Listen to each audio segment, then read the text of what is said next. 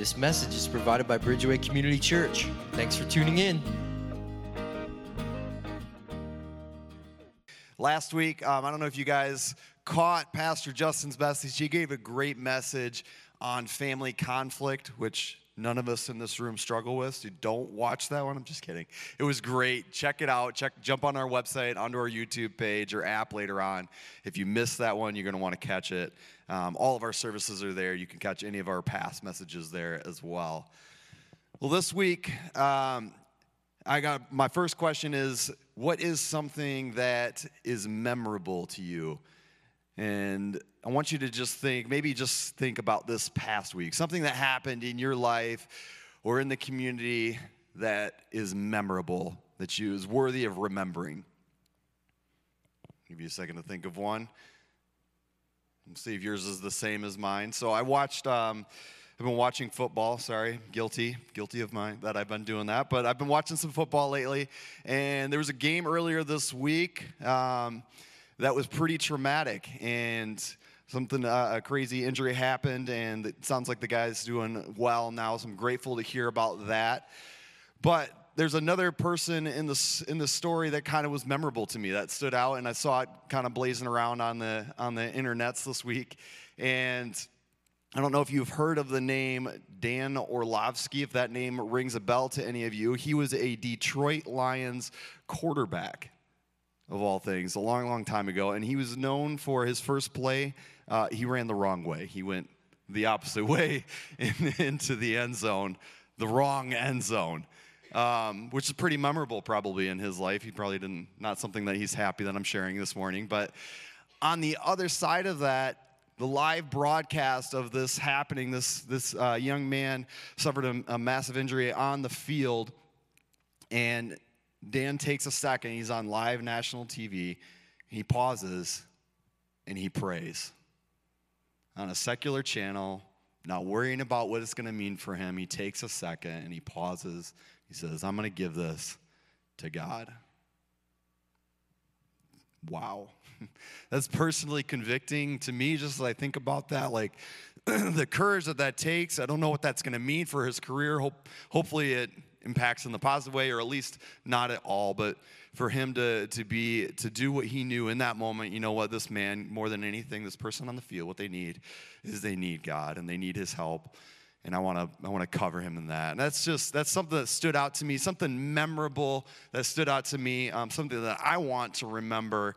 And today we're talking all about that. We're talking about how do we remember things that are easily forgotten, and sometimes even if it's something that we know really well. So today we're going to be in Exodus 14. If you've got your Bibles, your apps, your favorite tablet or device, you can open it up there. It'll be up on the screens as well. And there's also Bibles underneath the seats in front of you if you prefer that way. As you're turning there, I want to give you just a little history. Before Exodus 14, there's obviously 13 chapters, right? So there's a lot that happens there. This is all the story about God's chosen people, Israel, and how they get pulled out of a terrible situation. So they are in slavery. They're in Egypt. They're in slavery for 430 years. And at the beginning of the book, it kind of lays out a little bit of what that looks like. So they are in forced labor. They're making bricks and mortar, doing heavy lifting. It's not just like any kind of, it could be any kind of labor, but they're doing like the hard, out in the sun, heavy work with people that are over top of them. And I don't know if that's, every day of 430 years, but regardless, it doesn't sound fun. And they get to 400 some odd years of this, and they are crying out to God to rescue them. And he does. Spoiler alert, he does. He rescues them, but he does it by bringing 12 plagues, right? He brings 12 plagues. Maybe you've heard this story before. You probably have if you've been around the church for any time, but if not, I'm going to keep on going. We've got these 12 plagues that come that he sends them alongside of somebody that he's put in place to ultimately rescue them. That's Moses. Maybe you've heard that name before. At the end of the 12 plagues, the last plague is the most traumatic, most painful one. It's the one where he sends his angel to take out the firstborn of each person that doesn't listen to what God says. And he tells them, hey, what I need you to do this night, I need you to mark your door frame. You're going to mark your door frame with the blood of a lamb. And this is a sign to my angel to know that you have chosen to follow me, that you call me Lord and Savior, and I will pass over your house, and you will not suffer this plague. And guess who doesn't? The Egyptians, right? The Egyptians, they don't follow it all the way up to the leader of the Egyptians. His name is Pharaoh. Pharaoh's the leader. That's the leader, the king of the Egyptians. He doesn't, and there's a huge cry out, wailing over that night because of the loss, the severe loss. And the Egyptians, fearing the worst, that it's not going to end with just one person, but that they're just going to be completely wiped out. They're like, get out. Not only just like did the Israelites get what they want, like they're driven out. Like, get out of here. Go. Leave. We don't want you. We don't need you anymore. No more slave. Go. You're free. And so they take off. And if you want to read, you want to catch this whole thing, I challenge you to do it. If you haven't done it in a while, read it again. It's an awesome story, Exodus 1 through 13. But the big point in this story, and the thing that I want to remember the most, is God rescued them. If there's nothing else that you catch you from that story, this is about God and his rescuing ability. This is the picture we should remember, that they should remember, and they do in part, right? Like they set up a holiday called Passover, and it's a Jewish holiday that they celebrate each year to remember how God passed over and ultimately rescued them from their slavery. But you got to hear what actually happens afterwards. This is Israel's response. So we're going to go there first. Exodus 14. We're going to scoot on down to verse number 10. So as Pharaoh approached, the Israelites looked up, and there were Egyptians marching after them. And they were terrified and cried out to the Lord. I'm going to pause there for a second. So, right, like they just got sent out. They're running out into the desert. And then all of a sudden, Pharaoh realizes that maybe this isn't such a great idea. And so he sends his army after them. He sends his 600 best chariots. And then it says later on, that he sends out, before this, it says he sends out all of his chariots. Now, chariots at the time, I don't know if you guys have seen any of those, but they were the equivalent of a tank. So if you just imagine that, like in our minds, tank, like there's 600 best tanks and tank teams, and then all the rest of them. So I don't know how many more was the rest of them, but I would imagine that number is probably bigger than 600. So they have this huge, massive force coming down, bearing down on them after they left, because Pharaoh goes, wait a second. I just let my free labor source leave? And this is how history is gonna remember me. Like they're gonna remember the Pharaoh that lost all of this labor. I need to go get them. Like that was working for us. You know, they had millions of people probably that were working for me, making stuff for me. This was great. Now I need to go get them. So they do, and this is what they're saying then. So they see this, they look over their shoulder and they see this coming, and these are the words they say. They said to Moses, "Was it because there were no graves in Egypt that you brought us to the desert to die? What have you done to us by bringing us out of Egypt? Didn't we say to you in Egypt, 'Leave us alone. Let us serve the Egyptians'? It would have been better for us to serve the Egyptians than to die in the desert." Now, if you're like me, I mean, I'm kind of doing a little whiplash, like, wait a second, didn't we I thought you just asked God, like, to leave. And now you're telling me in Egypt you said you wanted to stay as slaves? Like, I'm kind of getting a little confused here. What's going on? But the thing is that they've forgotten, right? They've forgotten that God just rescued them. They're focused in on this doom that's about to be upon them, and it's coming in huge force. And we can't be too harsh on the Israelites. It wasn't like this all happened within a month. Actually, it did. So within a month's time, they had forgotten, and this is coming down right on them again, and they have this thing right, so it was just in their history, right there, right behind them, not that long ago. that God had rescued them. Let's look at what Moses says, though. So we've got different responses, right? We've got Israel's response, which is forgetful. They've forgotten. And they're focused on me and my doom and gloom. And we've got Moses' response in Exodus 14:13. Moses answered the people, "Do not be afraid. Stand firm, and you will see the deliverance the Lord will bring you today. The Egyptians you see today you will never see again." This is one of my favorite verses, honestly. If you're going to memorize a verse in this chunk, this might be the one for you. Verse 14 says, "The Lord will fight for you. You need only to be still." The Lord will fight for you. You need only to be still. I love that verse. I love what its promises. I also love that it's short, so that means it's easier for me to remember. It's great. But I love his response here. He steps in with confidence. A confident response, looking back at, I know God, I'm in relationship, I'm a friend of God, I'm a servant of God, and he remembers what God has done, and he steps in with confidence saying, watch out, this is what's going to happen. We're going to skip down to see the next response. This is God's response. He kind of sets it up in these next verses, and then I just want to get to the part where he actually does it. So we're going to go down to verse 21. Verse 21. Moses stretched out his hand over the sea, and all that night the Lord drove the sea back with a strong east wind and turned it into dry land. The waters were divided. And the Israelites went through the sea on dry ground, with a wall of water on their right and on their left.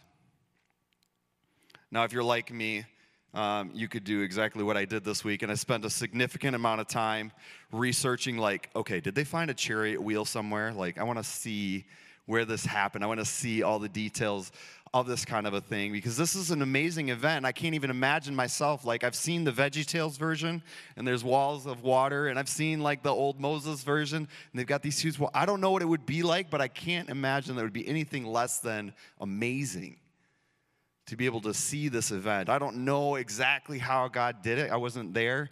All I can go on is what I have here in the Word, and it says that there was huge walls, and it's Israel's rescue, their way out. And so that's where I'm going to bring us today. Instead of getting stuck in the weeds of, I want to know these cool things, which you can research that later, I want to focus on what it talks to us about God. And that's what I do a lot of times when I'm doing my own personal Devo time, when I'm slowing down and I'm reading the Word. One of the things I look for is, what is this telling me about God? And we just heard about how God is a rescuer, right? We just heard that story, chapters 1 through 13. And he's doing it again. He's rescuing again. They cried out to God once, he rescues. They cry out to him again, he rescues. He's consistent. That's God's response. He's consistent rescuing God. Even amidst their complaining about it, he responds in love to rescue them again. Okay, honestly, I can't be too harsh on the Israelites. I know I kind of poked fun at them a minute ago, but I just wouldn't be kind. I got to be honest. I forget stuff all the time, right? Like, I forget stuff all the time. Before I get into me, what's the last thing that you forgot? I don't know why this guy's picture needed to be on there, but he's there. So, what's the last thing you forgot?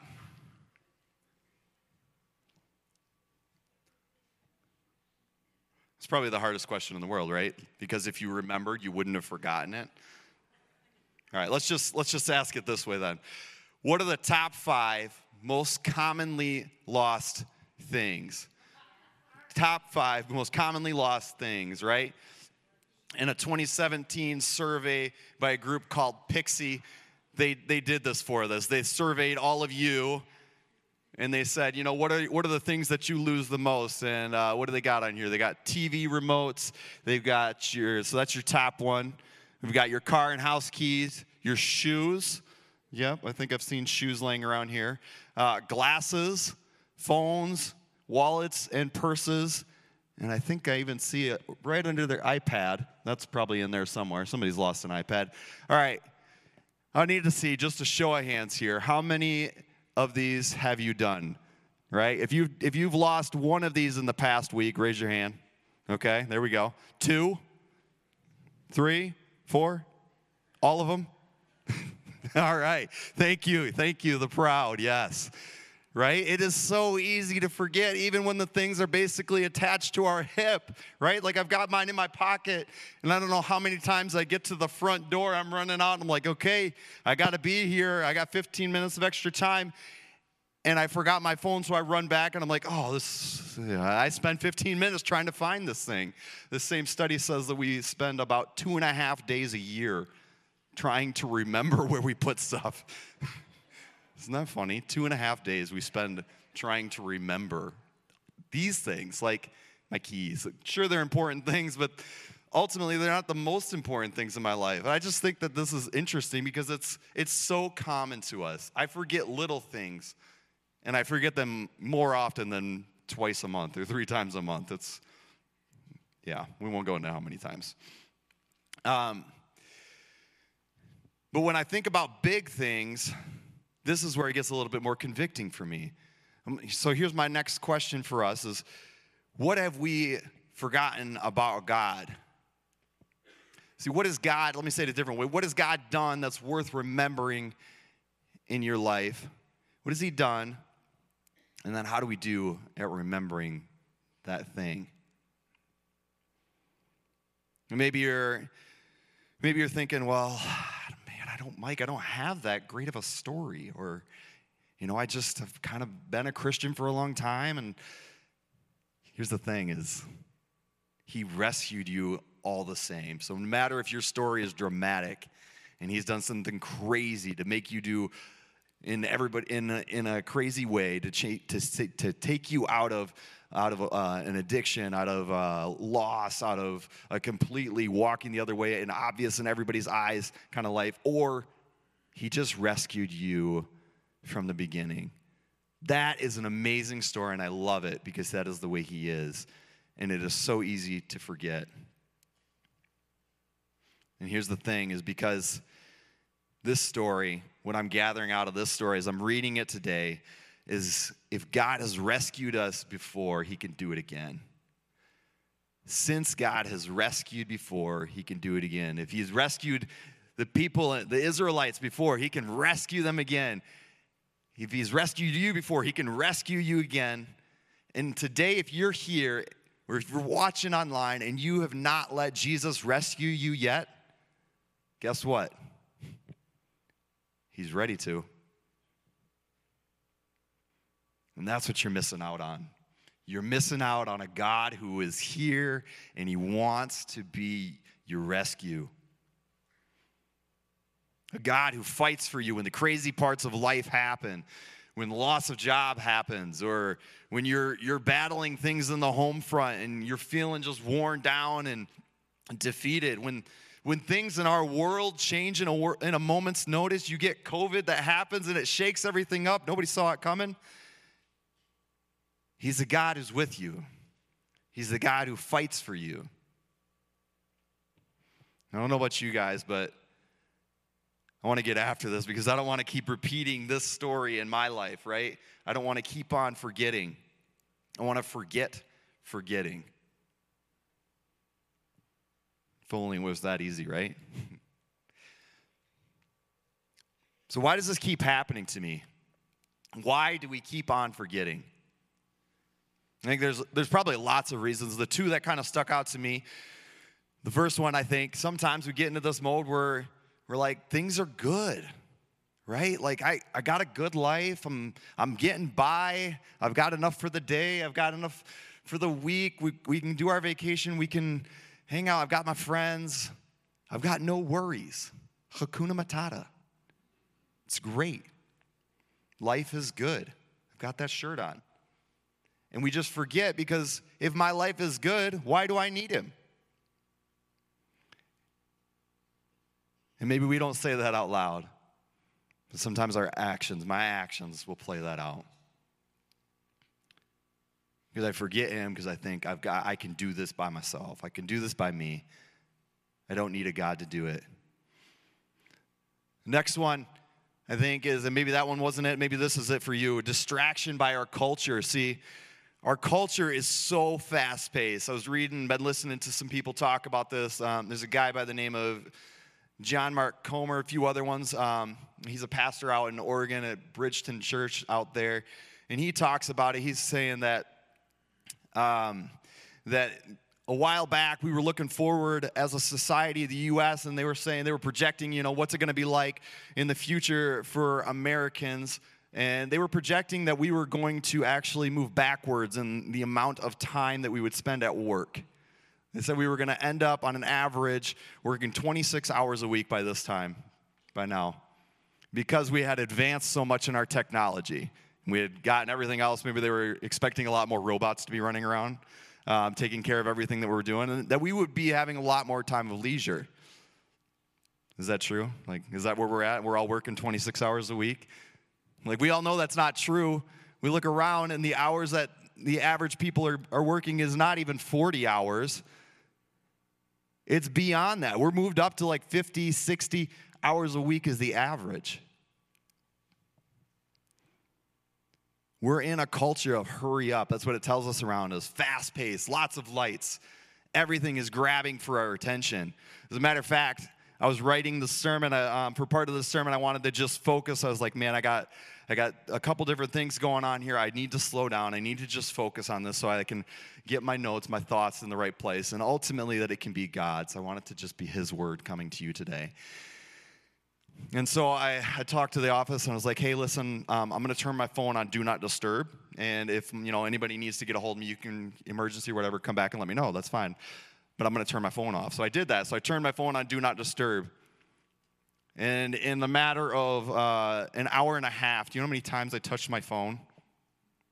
I reached for my phone, even though I knew it was off, even though I knew that I couldn't even catch the notifications. I touched it 6 more times. Or just reached over and I'm like, what am I doing? It's not even calling at me right now. I'm so used to this thing, it's like an appendage, right? Here's my left arm, here's my right arm, here's my phone, they're all a part of me. I'm so used to this thing. It's all calling out to me. It's a distraction. My pace of life, because I'm so used to these things always grabbing for my attention because I'm going so fast all the time and I'm thinking about all the things that have to happen. And there's lots of things, right? There's lots of things that are happening and they need our attention. But our pace of life erodes our ability to remember. If we don't slow down and remember, we continue to make the same mistakes again. And that's evident here, right? We've got these 2 examples, but what's interesting, I want you to flip the page. Go to Exodus 16, verse 1. We're going to read one quick story here. The whole Israelite community set out from Elim and came to the desert of Sin, which is between Elim and Sinai, on the 15th day of the 2nd month after they had come out of Egypt. That time means it's 1 month. In the desert, the whole community grumbled against Moses and Aaron. The Israelites said to them, if we had only died by the Lord's hand in Egypt, there we sat around pots of meat and ate all the food we wanted, but you have brought us out into the desert to starve this entire assembly to death. Within a month, right? We're at a month from when they were finally sent out. And they've forgotten again. It happens over and over. If we don't take time to slow down and remember, we're going to continue in the same mistakes. And the problem with the mistakes is it doesn't just affect me. When I keep on doing these same things, it ends up hurting not only my relationship with God, but it ends up hurting other people. Because I don't know about you, but when I'm going fast and I'm blazing by things, I tend to not remember that I also make mistakes and I also mess up. So when somebody comes and I'm blazing through stuff and I'm focused on all the things I got to do and they come up and they interrupt me and I'm like, nope, see ya, running right over you. I just blow right by them and I end up hurting other people in the process because I'm not slowing down to remember my need for him.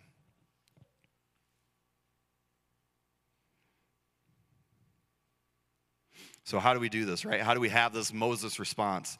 Ron, this picture's for you, because I know you love cats. So how do we fight like cats? How do we have this confident response?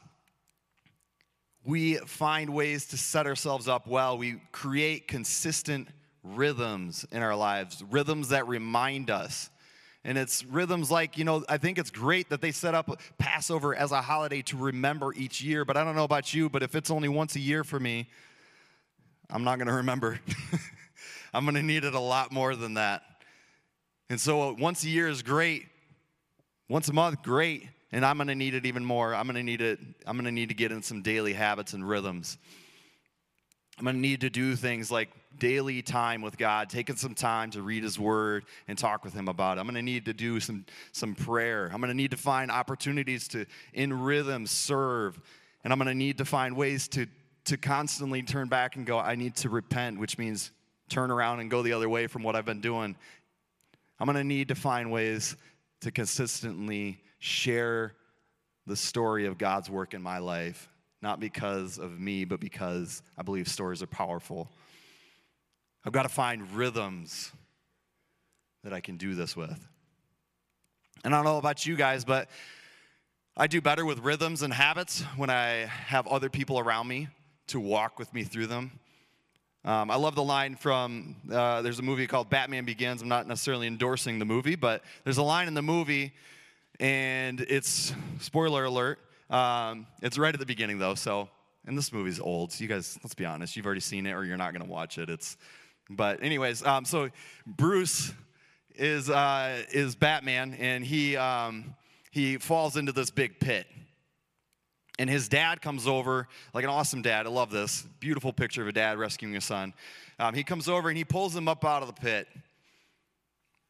And he asks Bruce a question. He says, "Why do we fall, Bruce? Why do we fall?" And he answers, he says, "So we can learn to pick ourselves up." I love this quote because it's a focus on I need to act. But there's a severe problem, I think, with this quote. If this is how I'm going to live my life, is so we can learn to pick ourselves up. It sounds a little bit too much. I'm going to pull myself up by my bootstraps. Me, myself, and I are going to make it happen. The problem with the quote is that it misses the person that gave the quote. Because Bruce is in a hard spot. And he's he's thinking through a lot of hard things. And his life might not have gone the direction that he needed it to go if his father, Thomas Wayne, hadn't said this. It's missing people. It's missing that we need other people in our life. We're made that way. We are made to be together. We are better together because that's how we're designed. And the thing is yes, our life takes a lot of individual work. I'm going to be working hard every day.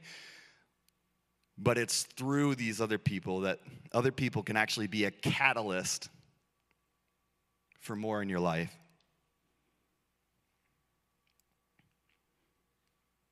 So we've got a chance actually for you guys to set up some rhythms to remember. It's called Rooted. And you've probably heard me talk about it, but I believe in it a lot. And more than I believe in Rooted, I believe in what it's talking about. And it's talking about the Word of God. And it's talking about setting up rhythms that are pulled from the Word of God. And this is a chance to step in, to set up rhythms, and ultimately for it to affect life change. Affect life change, to change lives. And I'm excited for that. I'm excited for what God can do as we set up rhythms, as we remember what God has done, because that means that we take a step forward and we become a little bit more like Jesus. Just one more thought here, and as I get ready to share the thought, the worship team can start making their ways up. Thank you guys so much just for taking a moment to remember with me a story that's written a long time ago, and probably a story that a bulk of the people here might already remember, but just taking a moment to remember. And I know I've talked a lot, and maybe you felt a little conviction. I know I feel a little conviction even though I wrote this. But I wanted to give you one last thought here, and here's the thought, is that It's not about you being perfect. It's about the direction. It's about the direction we're headed. It's not about perfection. It's about direction. See, I want to catch myself making mistakes sooner. I want to catch myself forgetting sooner or respond quicker. That's my goal. My direction is towards being fully devoted. My direction is towards being more like Jesus this year than last year. And I love that our God is a God that's not about guilt, that he steps in even in the middle of our complaining, and he rescues. And he rescues. Let me pray for us. God, I know we have forgotten what you've done so often. I know I do, and it's so easy to do. We forget what you've done in our lives. We forget what you've done before. God, I pray just that you would help us to step forward with you, with your Spirit helping us to be a little bit more like you. Help us to set up habits and rhythms to help us remember that you are our rescuer, the one with all the power. You have rescued, and we have that confidence. We can have confidence that you will do that again. God, thank you for rescuing me from my own evil, the evil that I've caused, and you have brought me to a new life with you.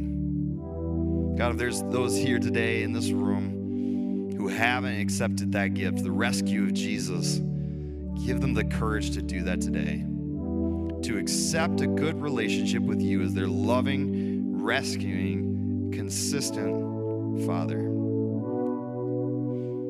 God, we want to take a moment now to remember again and to do this by singing a few songs to you. God, we love you. Amen.